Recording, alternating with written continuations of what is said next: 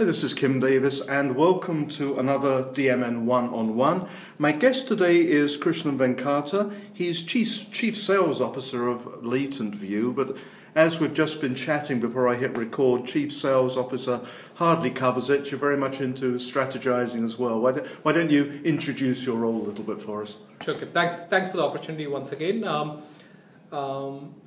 I take the role of what I call the Chief Sales and Strategy Officer at Latent View, in which I'm talking about selling consulting services, but at the end of the day, I'm trying to work with clients to develop a strategy to deliver insights out of data, which will help them make better decisions. So I look at myself as a sales, but more as a strategy and consulting officer for the firm. I understand, and of course, Latent View has actually been around a while, 10 years or more, I believe, and began very much as a consultancy, as you were explaining. But what I particularly wanted to talk about today was the kind of analytics, your kind of approach to analytics, because I think for a lot of people, they imagine analytics is just something you buy out of the box, you plug your data into it, and you're all set. But you take a much more strategic approach, don't you? Yeah, we want to be intimate with our clients in terms of how we look at it. So what we think is analytics or the software that's out of there is commoditized, which is you can use R, SAS, etc. But what you really need to do is how can that analytics deliver the insights to deliver a business decision or a business action that will really help the client. So what we do is we work with the clients not to understand what analytics they are requiring, but what are the business problem that they're trying to do. Are you trying to acquire more customers? Are you trying to retain more customers? Is some efficiency that needs to be there? Are you spending less, spending more? Where do you want to spend? Questions, and then we try to identify how we can deliver an analytics solution that's customized to their needs. Again, with the access of helping them make better decisions from their data. So in other words, you're not going in there and saying, we have some great analytics software, whatever data you've got, we can beat the competitors in this price range. You're starting with what are your challenges, what problems you need to solve. Absolutely. And I think that's where I think the clients open up to us in terms of it. It sometimes is easier to sell saying that, hey, this is analytical software, take it and run with it. But I think we are trying to solve a slightly bigger problem, and that's when we have noticed that clients stick around with us a lot more. We have a very strong and high retention rate among clients, and that's because we are helping them solve the problems that they have today and look to the problems for tomorrow. Let's break down this concept of analytics, and by all means we can look at examples of certain kinds of businesses or industries. I mean, on a very basic level, it means measuring the data, doing calculations with the data. Sure. What does analytics mean in practical terms for a business? Analytics means trying to make better sense out of data. If you can use mathematical and statistical techniques, that's good. Even adding 2 cells in an Excel and getting an output is analysis at the end of the day. So at the moment you understand a pattern, you analyze it, and you are doing an analysis. For example, you see that your sprinklers are on at 6 a.m. in the morning every day, and it doesn't go on at this, and you say something is wrong with my sprinkler. That's an analysis that you've done. You've understood a pattern and you're coming with. That's basically what analysis is. The thing with enterprises, the reason why we use analytical software to do it is you don't process just one variable. You process millions of variables around millions of data points. That's where the complexity comes in analytics. Because we're now dealing with very large amounts of data, even for relatively small to medium-sized businesses. Absolutely. There's a ton of data and especially with a lot of the data warehousing wave that happened in a couple of decades back, and with a lot of the data that's being made available, computing power just drastically reducing with AWS, Azure, etc. So you have access to a lot of data. You can compute a lot of, do a lot of computations on this data, and people are like having devices, etc. Homes are now becoming smart in terms of the number of devices that are there.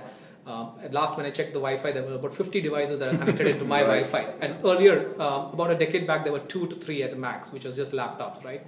Now you have light. So it's phenomenal the amount of data that's being generated at every node that's out there, and so the opportunity for analytics just exponentially improves.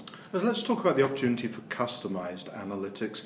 Maybe you could talk about some of the different kinds of businesses you serve and the way in which they might have different needs at the customer, Right, at the level sure. of custom. Absolutely.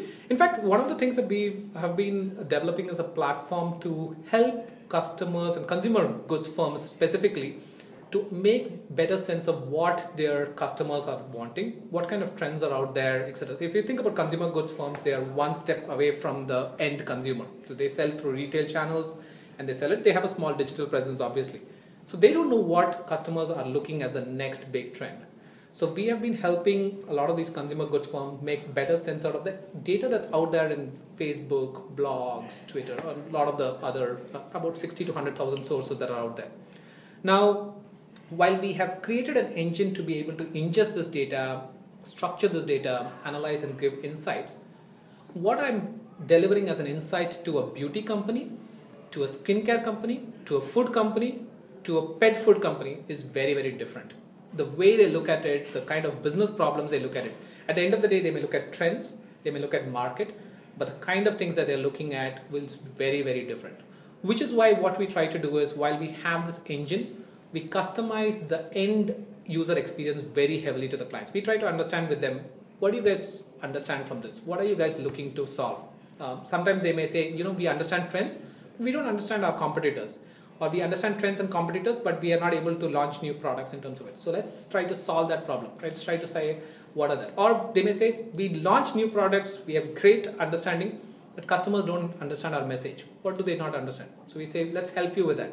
So at the end of the day, the solution that you deliver from this engine is very customized to each of the instances that we have, which is why we think analytics is not a commodity that can be just plug and play, but we deliver it as a solution that will help a decision at the customer end. So it sounds like it's a little bit hybrid in the sense that you have a replicable engine, you have techniques for doing natural language processing, for analyzing unstructured data, but what the client gets out of it at the end is customized to their business needs, which means you have to sit down with them and understand their business Absolutely. needs. At the end of the day, we want to be at a position where we are selling a business solution, not an analytics solution. Right. So if I go to a client and I want to say, you want to understand trends? I'll help you understand trends.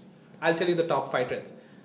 It doesn't matter to him how did I do it. Did I analyze data? Did I look into a crystal ball? The first time he does not get the trust with me, he obviously wants to know how am I doing it, etc. And we are able to do it. Once we spot the first 5 trends that are big for him, he's not going to ask you on the 6th trend how it is going to work. So the question is, what is it that he's going to, what is the business solution that you're going to get? And that's all they're looking for at the end of the day. So the secret sauce is here. How do I move to sell a business solution rather than an analytical solution? Now, the only thing that we have understood as we have been doing services over the time is building repeatable frameworks helps us deliver faster to the client. Right? The moment we try to tell, hey, we'll help you identify trends, the question is, can I get it tomorrow? Right? And we say, we wish to, but I can't give them saying that I'll take 6 months to do that. I need to do that in a matter of 4 weeks, 3 weeks, customize it and make it readily available as quickly as possible because they are very excited now, right? And that's where we think the repeatable frameworks help cut down the time to market for us. There's something we haven't touched on yet is machine learning, but I'm imagining, and correct me if I'm wrong, that you can start off with a new client with your existing engine and start to ingest data which is relevant to them and show them trends, show them interesting insights. But then as you go along, presumably you can tweak it and adjust it and make it more and more appropriate for their case. It's interesting that machine learning is a big term today. I think about 7 to 8 years back, I think we had started doing a lot of this, which is you make recommendations, look at the outputs that are happening, and you say some recommendations worked, some didn't.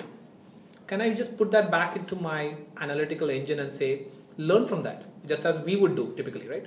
And that is something that we have been doing for about 7 to 8 years. We never called it machine learning, but if you think about it, our machines used to learn a while back. In fact, that used to be there for a while back. It's just a thing that has caught on. But analytics typically, in a lot of cases, has to be a cycle. You don't build a solution and it's all done. You need to keep having that feedback loop back into your engine to learn, because analytical models are like living organisms. They degrade over time. So you need to strengthen them back with actual outputs that's out there. So there's some exercising involved for them too. Yeah. Okay. Now you mentioned Facebook data, those kinds of unstructured social data. Would I be correct to assume that any client is also going to need an analytics engine which can look at their own data? So it's a combination of their internal data, which may be in various silos around the organization, and also what's happening in the big world out there. It's a fantastic point that you bring out there. Is in some of the clients' cases, they have so much of data internally that they're saying, if we are able to just make better sense out of this data, we are right out there in terms of it, then rather than going to external data. It's phenomenally possible. The same engine that I talked about, which is listening to things outside, can just be turned to say, let's the data source actually be an internal thing, which is internal emails, internal feedback comments that people are doing on my website. All of that is unstructured data at the end of the day, and we can just do the exact same thing with your internal data and structure it to give you those insights. So definitely that. And you can also have cases in which you look at both internal as well as external data sources. So we have clients in which they have unique cases where they try to blend this. And increasingly, if I look in the last 5 years, our clients, as they've been going through the maturity curve, have been increasingly getting more and more data sources that they want to put for their analytics. Right. When we started about 12 years back, it was typically enterprise data warehouse, or they may want to look at, okay, let me see what people are talking outside. But today they are saying, what are people saying here? Can I marry it with external data? Can I marry it with paid data sources that are there? And can I stitch all of this together and make better sense? So there is a lot of conventional and unconventional data sources, and breaking those silos and stitching them together happening today. I think you've already brought out very well conceptually how you're involved in both consultancy and software design, because the two things are going to go together, as we said, understanding the business and understanding the software needs. The potential next step, and I don't know how far you've gone down this road, would be to play the role of the data collector, the data aggregator, ingesting the data. Is that a logical next step? I think the way, my founder had this vision about a decade back when he set up this firm, and when he used to talk about it, I don't know whether we shared that vision at the point of time, but we went with him with that, he said it's going to be services, software, and data. The aspiration that he has is, today we will start as a consulting services firm which we give solutions.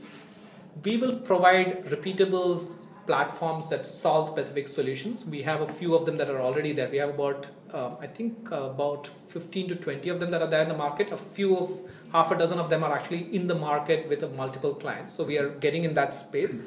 But the third aspiration is to become a data provider, to be able to take a lot of the data, process this, and come up with something very effective that businesses can use. Think about it as a FICO credit score, or think about it like an experience score that you're getting. Can you give a score to a business about a customer, about anything that is there? And that is something that they will take from us. So we don't provide them, but we give them an analytically embedded score, a number that will be there. Today, for our trends module in one of our platforms that we give what we call a trend score, which is the ability of the trend to hit a certain amount of revenue in a certain amount of time. Oh, okay. So we are slowly getting there, but I think the next step in the next wave that we will go is from being from analytics to software to a data provider. Interesting. And from my research, I think the current position is that you're partnering with some data providers out there. Isn't it? We do. So what we are trying to do is, as we are seeing with a lot of clients, they always want to see whether there are ways that we can get other data sources. So we do partner with, there could be panel providers, there could be data providers, there could be some of these aggregators, and they lack that ability to connect this with the internal data and do it just from a scale perspective, and we help provide that. So the moment we find a use case which makes a lot more sense for the customer, we are partnering. So we are aggressively partnering on the data side to make sure that we get some of these data sources that can help customers make better decisions. Okay, Christian, very interesting approach to a challenge which a lot of businesses are facing. Thank you very much for joining us. Thank you, Kim. I appreciate it. I appreciate the opportunity.